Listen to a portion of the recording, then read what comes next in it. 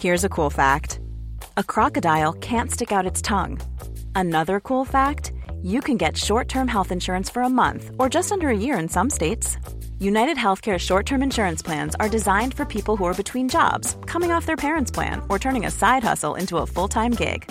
Underwritten by Golden Rule Insurance Company, they offer flexible, budget-friendly coverage with access to a nationwide network of doctors and hospitals. Get more cool facts about United Healthcare short-term plans at uh1.com. Hiring for your small business? If you're not looking for professionals on LinkedIn, you're looking in the wrong place. That's like looking for your car keys in a fish tank. LinkedIn helps you hire professionals you can't find anywhere else, even those who aren't actively searching for a new job but might be open to the perfect role. In a given month, over 70% of LinkedIn users don't even visit other leading job sites. So start looking in the right place. With LinkedIn, you can hire professionals like a professional. Post your free job on linkedin.com/people today. Burrow's furniture is built for the way you live. From ensuring easy assembly and disassembly to honoring highly requested new colors for their award-winning seating, they always have their customers in mind. Their modular seating is made out of durable materials to last and grow with you. And with Burrow, you always get fast, free shipping. Get up to 60% off during Burrow's Memorial Day sale at burrow.com/ACAST. That's burrow.com/ACAST. burrow.com/ACAST. Hello? Hello? Podcast Network Asia. Malamang kung nasa planta ka, may hazard pay yan. Meron, dapat. May hazard pay, may mga night differential yan. Mga Immortal, I'm Stanley Chi, your host for the Underpaid Podcast. We talk about work-related topics in a light manner na parang nagchichismisan lang tayo sa pantry. It's a pro-employee podcast na siguradong relatable sa lahat ng nag-opisina, pumapasok man, ethics o work from home. So subscribe to Underpaid and enjoy the show. Mga Immortal, welcome to the Underpaid Podcast wherein we talk about work-related topics in a light manner. In this episode, pag-uusapan natin yung mga preparations na ginagawa ng mga estudyante ngayon na pag-graduate pa lang, pag maghahanap sila ng trabaho next year. Kasi iba yung preparation pag pre-pandemic. Ngayon, new normal, iba naman ang style na ginagawa ng mga estudyante ngayon.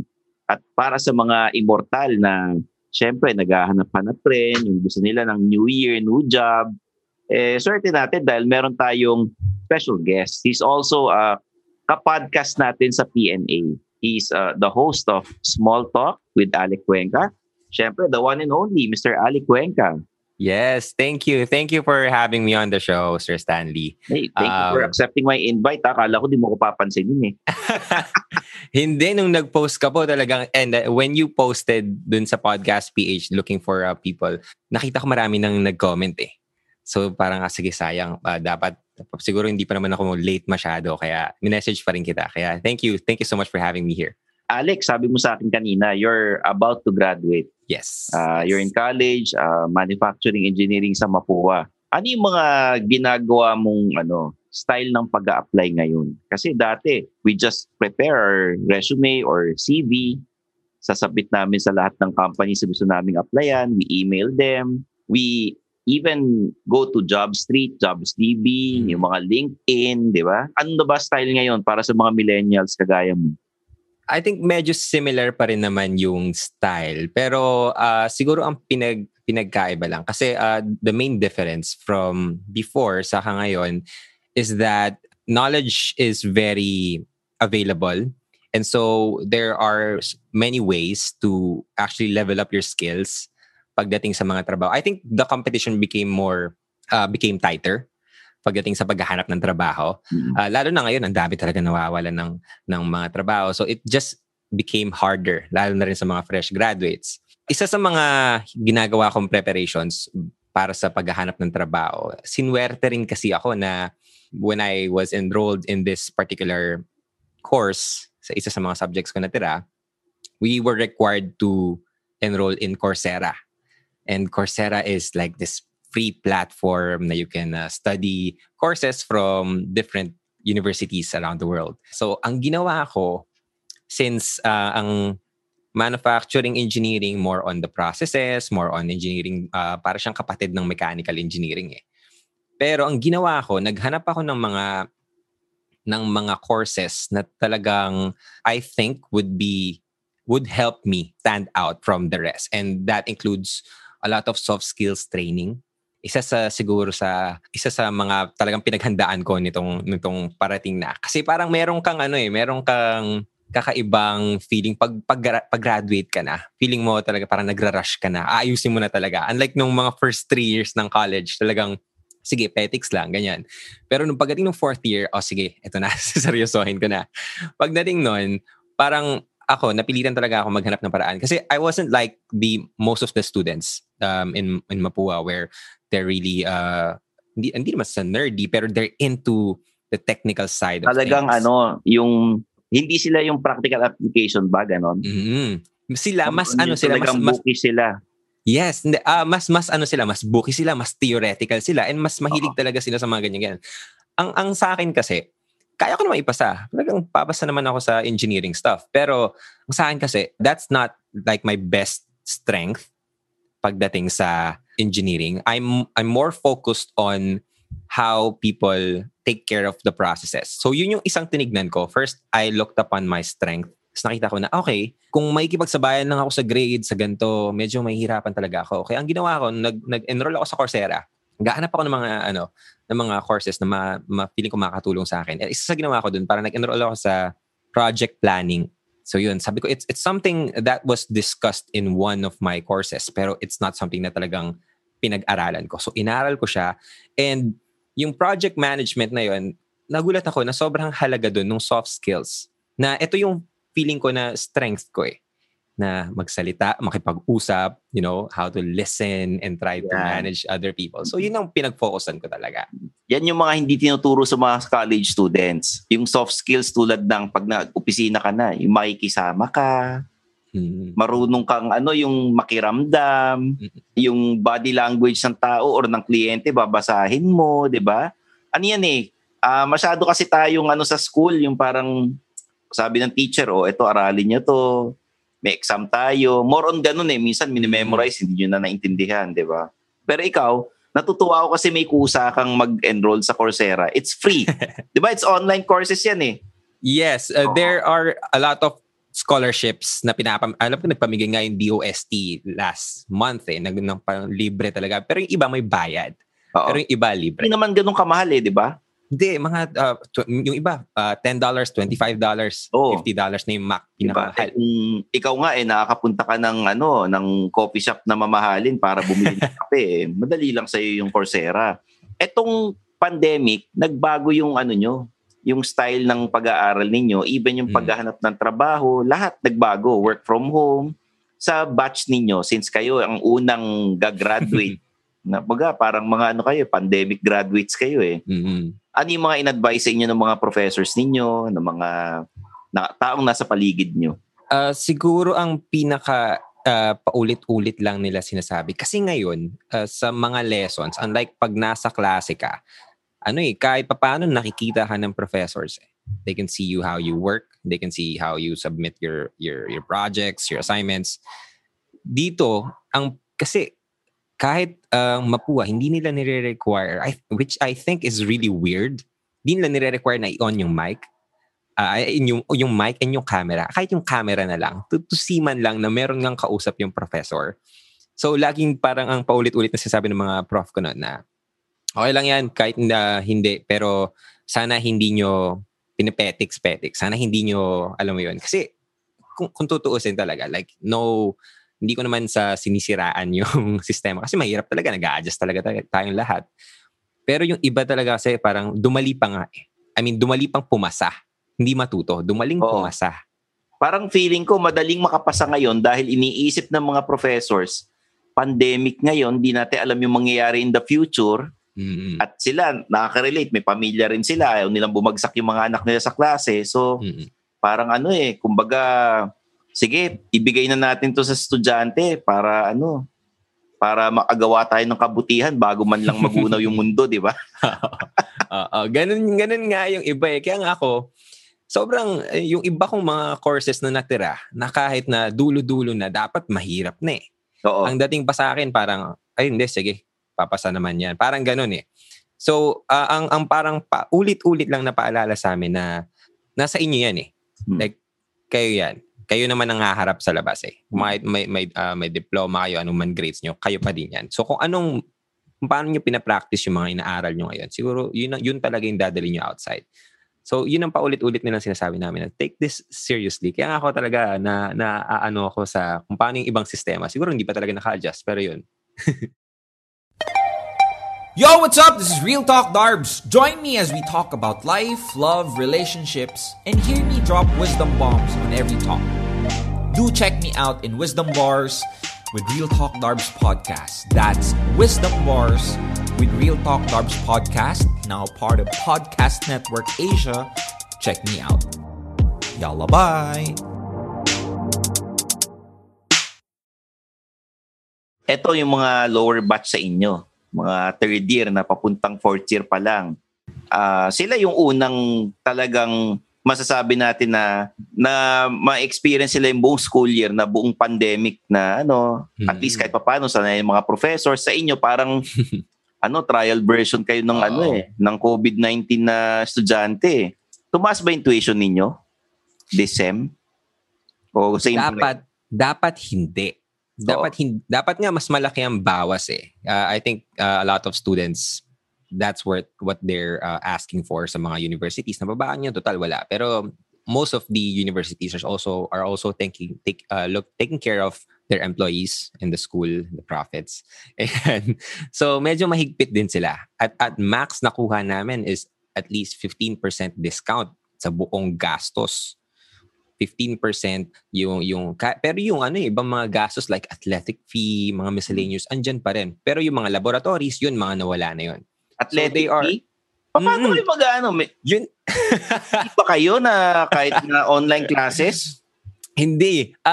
I think ang athletic fee para sa mga athletes, sa mga yung mga lumalaban sa NCAA. So hindi ko rin alam talaga na kung para saan yun, pero alam mo yun, minsan wala ka na tayong magagawa eh. Pero do you miss going to school?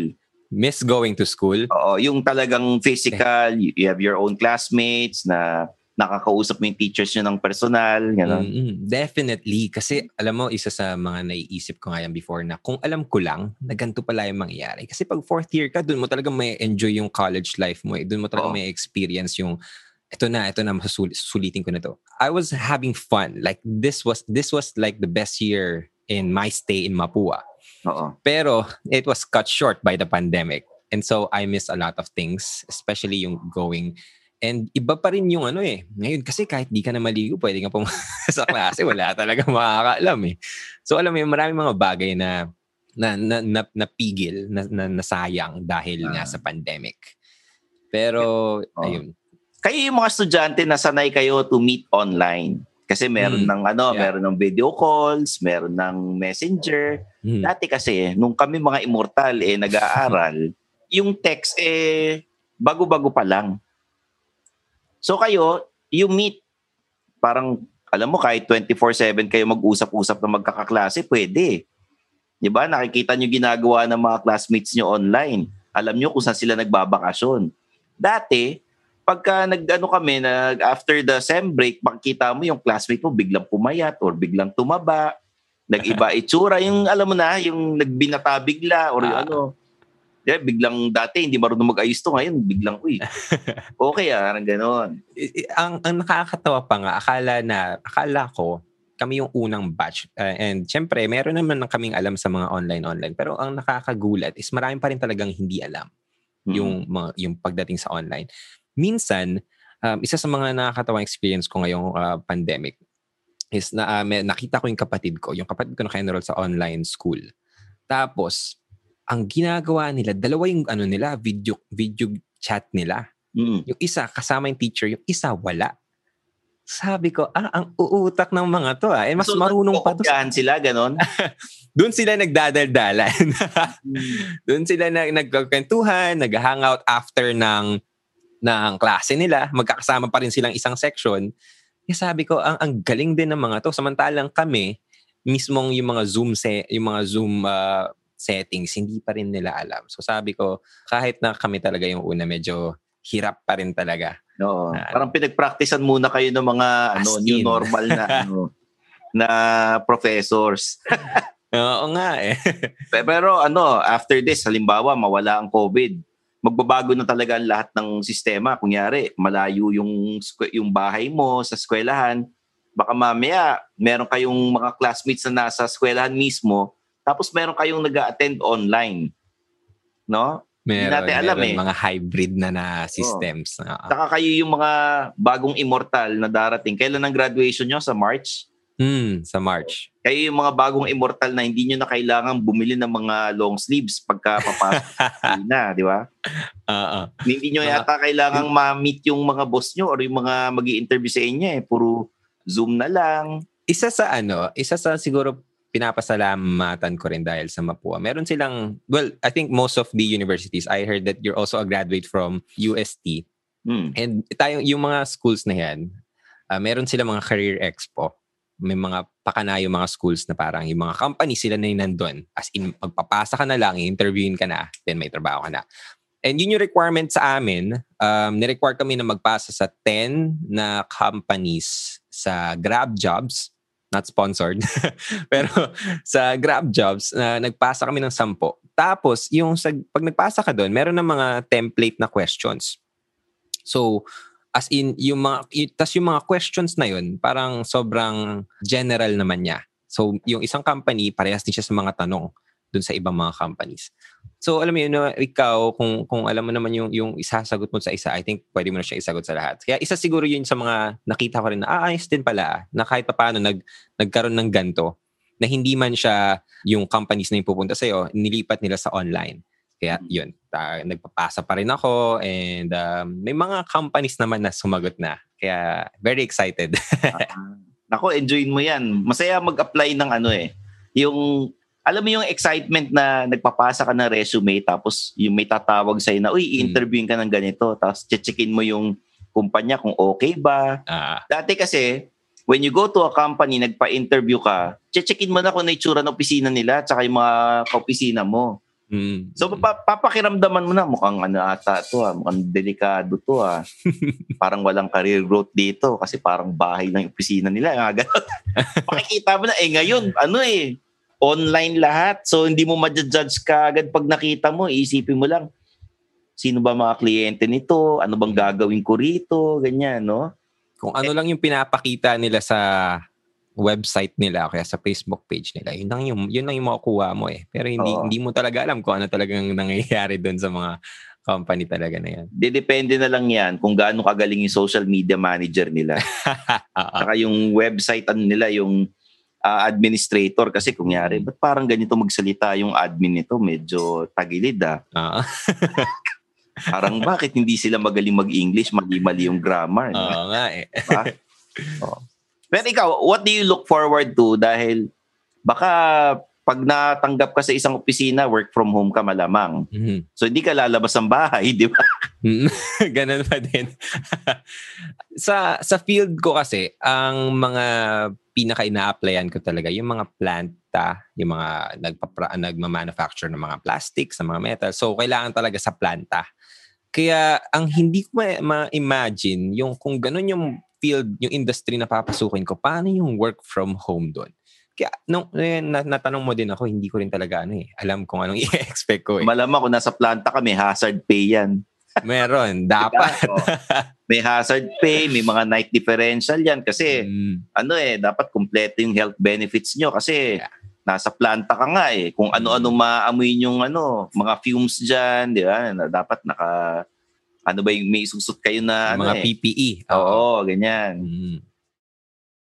Hey you, sorry to interrupt your podcast listening pleasure. Wonderful choice of podcast, by the way. My name is Samo, and I have a podcast too. It's called The Narrow Door. It's an ecumenical podcast, which means we talk about everything Christian. I mean, I got a panel on everything, so go give it a listen after this one, okay? All right, thanks. See you there.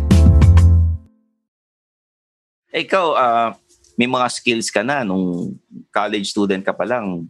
Magaling ka na makipag-usap sa tao. Nag-i-interview ka rin ng mga ibang ng mga ibang podcasters. Yes. Diba? Sanay ka online sa TikTok.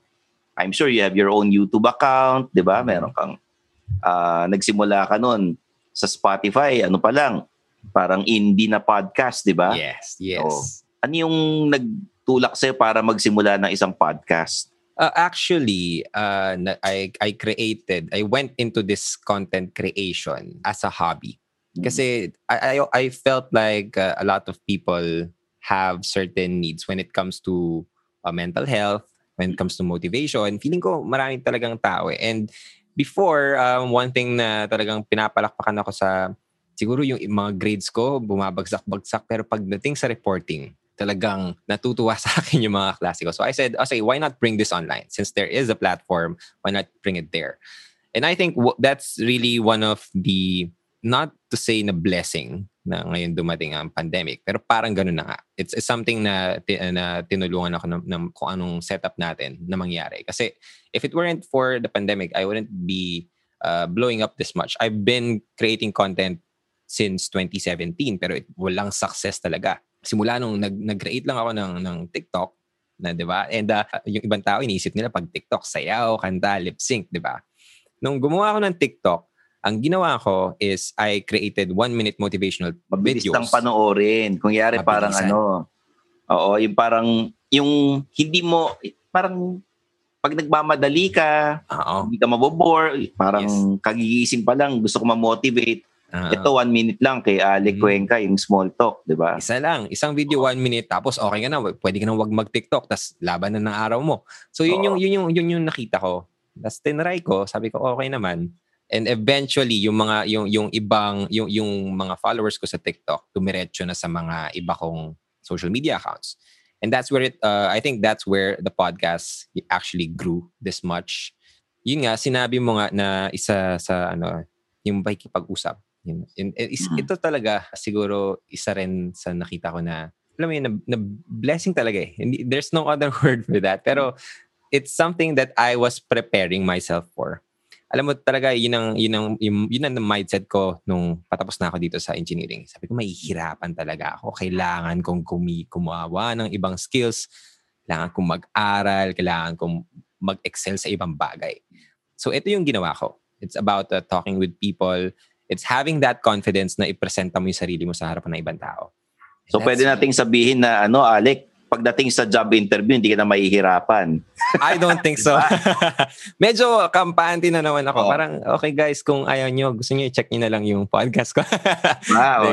Kasi, sa totoo lang, ang job interviews naman, parang nagkukwentuhan lang kayo. Siyempre, pagka kinausap ka ng employer, titingnan niya, papakiramdaman niya kung magalang ba to, maayos ba siya makipag-usap. Hindi naman, wala pa akong nakitang job interview na parang nagkwento na kinabahan sila or what, no? So, yun din ang nakita ko. Parang kwentuhan lang talaga. Kwentuhan lang talaga eh. Iniestima nila kung okay bang pakisamahan to? Makakatrabaho to kaya to ng mga empleyado namin? May attitude ba to? Importante eh, na-late ba siya nung job interview niya? Kasi may mga employers na pag na-late ka, halimbawa, usapan niyo 9:00 tapos na-late ka, hindi ka na niya i-interviewin. Pababalikin ka niya next week. May mga ganon. Meron nga ako isang kaibigan. Parang nag-apply siya. Tapos, hindi niya nabasa dun sa Grab Jobs na meron pala siyang interview. So, 9:00 tumatawag. Mga 9:05, sinagot niya. Kakagising niya lang. Pinareschedule niya yung interview niya. Sabi ko, bakit mo ginawa yun? Na unang-una, kailangan nga, andun ka, nakakahiya rin sa company na, di ba, pinamove mo yung kakagising mo lang. Kaya isa rin sa mga pinapasalamatan ko yung at least ngayon, with the podcasting and the content creation, I try to make it very professional as much as it is a hobby, as much as it's content creation. I take it really professional. When I interview people, I really do my job. I really prepare. And I make sure that I show up and give my best sa pag-andun na ako. And that's something na ang weird because meron ako mga friends from Mapua, they have better grades compared sa akin, di hamak.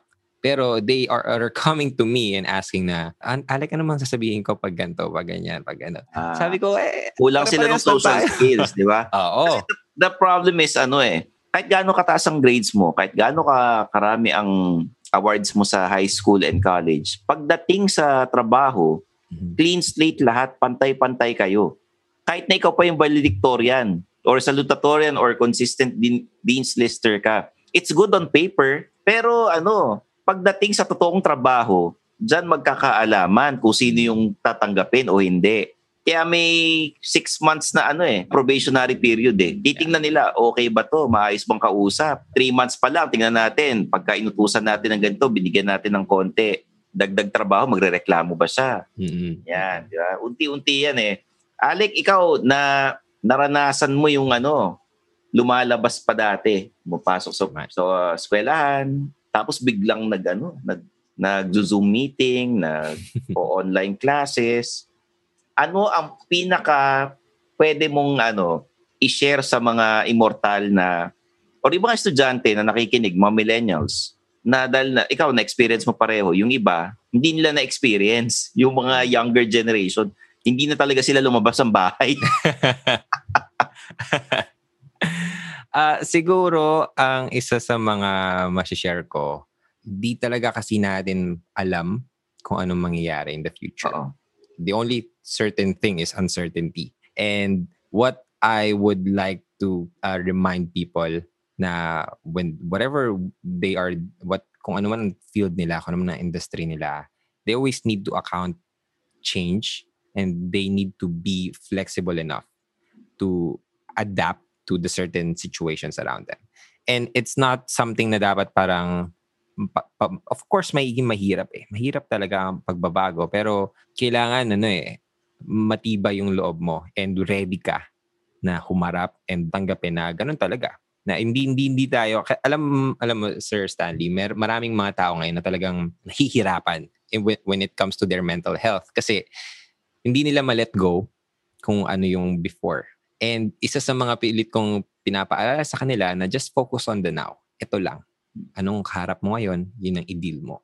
And that's something that I always remind people, whether it's career, relationships, or life. Yan and siguro yun din ang gusto kong paalala sa mga parating mga millennials or kakapasok pala sa trabaho na it's okay that you are having a hard time or really enjoying your job, pero you just need to focus on the now. Whatever happens, if change may happen, you need to adjust. Kailangan mo sumabay sa alon. That's for the millennials na nag-aaral pa na hindi nila na-experience yung mga lalabas-labas. What if naman sa mga immortal na syempre they're mas senior sila sa'yo ng konti. Hindi sila sanay dito sa sa mga Zoom meetings, sa mga online courses, di ba? From one millennial na magbibigay ng advice sa mga siguro naman yung mga Gen X, Gen Z, mga boomer, ganyan. Ano pwede mo sabihin sa kanila? Isa sa mga natuwa akong experience lately, in-invite akong mag-speak sa isang local school dito sa Zambales. And andun yung dean. And sobrang saya niya kasi sabi niya na he was also learning from the millennials. And I think when the older generation understands na hindi lang sila hinihirapan, pati yung mga lower sa kanila. So it's like a very human connected process na lahat tayo na experience. Feeling ko mas kaya nilang mag-deploy ng empathy, ng understanding sa mga coworkers nila, and hindi rin sila magiging harsh sa sarili nila na talagang ay ang hirap naman ito, ayoko na, hindi ata para sa akin to. Parang ganun eh. So parang pag inisip mo kasi na para sa isang generation lang to, yung gantong sistema, hindi ka na, mahihirapan ka na. Talagang mahihirapan ka. Pero kung ikaw open ka na matutunan yun, and alam mo na, hindi lang naman ikaw naninibago dito, kahit yung mga magagaling na yan, naninibago rin yan. So parang kung ganun ang mindset mo, I think you can learn a lot new things and learn a lot new lessons pagdating sa workplace, sa career, and sa buhay. Diba? Yun. Ganda. Sabay-sabay tayo matututo ngayong new normal, Alec. Hello, fellow podcast listeners. Hi, my name is JC Teves. Just dropping by. to say hello to you. I do have a podcast if you want to listen to it. It's called Tevez of the Best. I just talk about my own life, but you might learn something new if you stick around over there. I just try to make it relatable. So it is available wherever you listen to your favorite podcast on Podcast Network Asia or whatever you listen to. Okay? So maybe after this one that you're listening to, give this one a shot. Tevez of the Best, thanks. And see you there. Later! Let's talk about your podcast. Sabi mo sa akin, naisip mo magkaroon ng podcast because of your mga material mo sa TikTok. Nilagay mo sa podcast. Dati, hindi yung podcast mo. Do you edit your own podcast? Funny story. A year ago, actually, PNA contacted me to join on their roster. Sabi nila, Ron, sali ka na dito. Actually, kahit yung Cut Print Production niya na ako. And the podcast for me was not something really, I didn't see it as it could be monetized, pwedeng pagkakitaan. Hindi ko talaga nakita gano'n or hindi ko talaga tinignan siya as professional. Ako lang siya, journal ko lang siya, and talagang sinasabi ko lang kung ano naiisip ko. Ganun lang yung tingin ko. So, every single thing about the podcast, pagdating sa marketing, sa pag-iisip ng idea, ng content, writing the bullet points, everything, and kahit yung pagsasabi and pag-produce, pag-edit, pag-market sa social media, lahat yan ako. And I was doing it, syempre pag uwi ng school, yan talaga yung binuhos ko talaga yung oras ko dyan. So for 1 year, talagang ako lang lahat. Wala talagang tulong kahit kanino. And then again, with the help of social media, medyo lumaki nga siya. And nung gusto ko na siyang i-next level, dun na ako parang, okay, I need help. Hindi ko na kaya ito mag-isa. Paano next level ito? Yung you want better audio? You want better graphics? Yung ba yun? Yes, better audio. I wanted better audio. Maybe meron pa akong mga bagay hindi alam sa edit dito sa Audacity or sa kahit ano pag-edit. And I wanted easier. While I could make my own yung mga graphics, mga audiogram, mga pictures, kaya ko naman yun. Pero hindi ko na kasi, lalo na graduating, hindi ko na talaga kayang pagsabay-sabay. Nagpatong-patong na and you want to level up the production of your podcast. Yes. And then you decided to join PNA. Yes. Yun. And one of the major reasons din, kaya ako sumali sa PNA, because I saw the roster.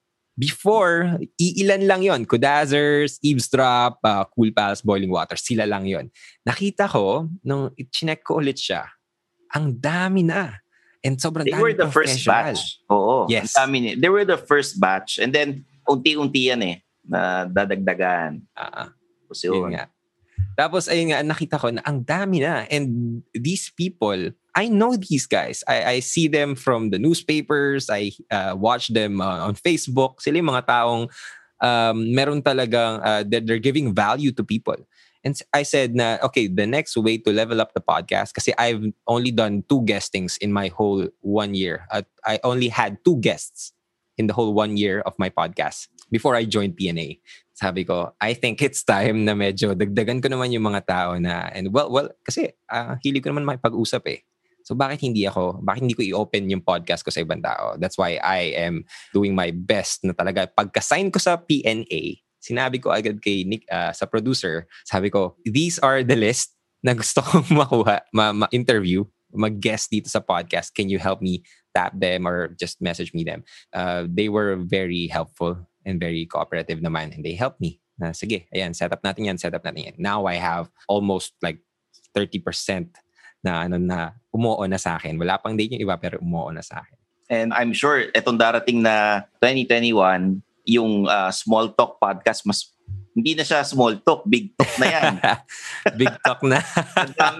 dami lalo yung followers mo, tsaka mas marami pa makikinig sa'yo. I'd like to thank you for inspiring a lot of people, especially the millennials na syempre sa pandemic, nagkakaproblema sila sa mental health. Hindi lang naman millennials ang namumroblema, pati yung mga Gen X, Gen Y, Gen Z, or mas matanda pa, no? Dati lang kasi hindi na labelan yung mga ganyang problema. Dati diba? wala pang walang label dyan sa mental health na yan. Pero meron pala talaga mga science behind that. Kaya okay din na medyo na-aware din tayo sa mga ganyan. Ayun. Alec, thank you for guesting sa Underpaid. I'd like you to promote mo naman yung podcast mo sa mga immortal na nakikinig sa atin. No, I just want first to say thank you, Sir Stanley, for having me here. I'm really excited to have you on my show, and I can't wait for that. And if people are interested in finding me online, you could listen to the podcast on Spotify, on Apple Podcasts. It's Small Talk with Alec Cuenca. And you can also follow me on Instagram, TikTok, YouTube, Facebook, whatever, at Small Talk Podcast. I post daily motivational and inspirational stuff there. So if you like that, then please check me out. And again, maraming salamat, Sir Stanley. It was a pleasure. I hope merong mga bits and pieces na nakuha yung mga taong makikinig nitong podcast. Marami yan, sigurado. Alec, sana maulit tong guesting mo sa Underpaid. So, kita nyo naman mga immortal. Hindi hadlang yung edad para subukan yung bagong skills. Kita nyo si Alec, hindi pa siya nag-graduate, ang dami niya na nagawa. So sana tayo mga immortal, we have to adapt. Kasi pag hindi tayo nag-adapt sa new normal, sa mga Zoom meetings, sa pagiging high-tech ng panahon ngayon, baka mapag-iwanan tayo at baka may mga pumalit sa atin na hindi man mas bata, baka mamaya kasing edad nyo, mas high-tech lang yung pag-iisip at marunong mag-adapt sa new normal. Importante na kailangan constantly natututo tayo, nag-aaral. There are online courses available na murang-mura and yung iba libre. So sana mga immortal, instead na naglalaro kayo ng PlayStation or hindi naman masama. Okay lang paminsan-minsan, nanonood kayo ng Netflix, okay lang naman yan. Pero learn new skills, especially sa panahon ngayon na work from home tayo, hindi na tayo masyadong lumalabas. Hindi na natin problema yung traffic masyado kasi nasa bahay na tayo eh. So ayan, thanks for listening to the Underpaid Podcast. It's produced by Podcast Network Asia. And if you have your own podcast, I hope na meron kayong account sa Podmetrics. Use the promo code Underpaid, all caps na Underpaid. And you'll get your rankings, yung ilan na nakikinig sa inyo, saan kayo mataas na bansa, di ba? Ikaw ba, Alex, saan kayo bansa na mataas? Bukod sa Pilipinas. Japan, saka Dubai. Meron kita mo na. Listeners doon. Di ba? Hindi nila malalaman niya kung wala silang Podmetrics. Yes. Ayan, mga immortal, I hope you enjoy the show. And pag nasa Apple Podcast kayo, please rate our program or podcast and leave a comment. Tapos subscribe to Underpaid on Spotify and Anchor. Ayan. There you have it. I'm your host, Stanley Chi, and this is the Underpaid Podcast.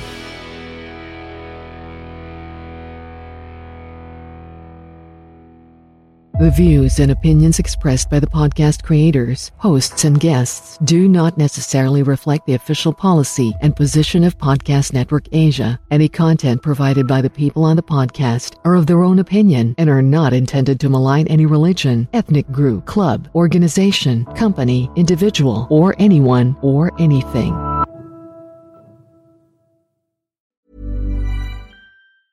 Mom deserves the best, and there's no better place to shop for Mother's Day than Whole Foods Market. They're your destination for unbeatable savings, from premium gifts to show-stopping flowers and irresistible desserts. Start by saving 33% with Prime on all body care and candles. Then get a 15-stem bunch of tulips for just $9.99 each with Prime. Round out Mom's menu with festive rosé, irresistible berry chantilly cake, and more special treats. Come celebrate Mother's Day at Whole Foods Market. Why don't more infant formula companies use organic, grass-fed whole milk instead of skim? Why don't more infant formula companies use the latest breast milk science? Why don't more infant formula companies run their own clinical trials? Why don't more infant formula companies use more of the proteins found in breast milk? Why don't more infant formula companies have their own factories instead of outsourcing their manufacturing? We wondered the same thing. So we made ByHeart, a better formula for formula. Learn more at byheart.com. Even when we're on a budget, we still deserve nice things. Quince is a place to scoop up stunning high-end goods for 50 to 80% less than similar brands. They have buttery soft cashmere sweaters starting at $50, luxurious Italian leather bags, and so much more. Plus, Quince only works with factories that use safe, ethical, and responsible manufacturing. Get the high-end goods you'll love without the high price tag with Quince. Go to quince.com/style for free shipping and 365-day returns.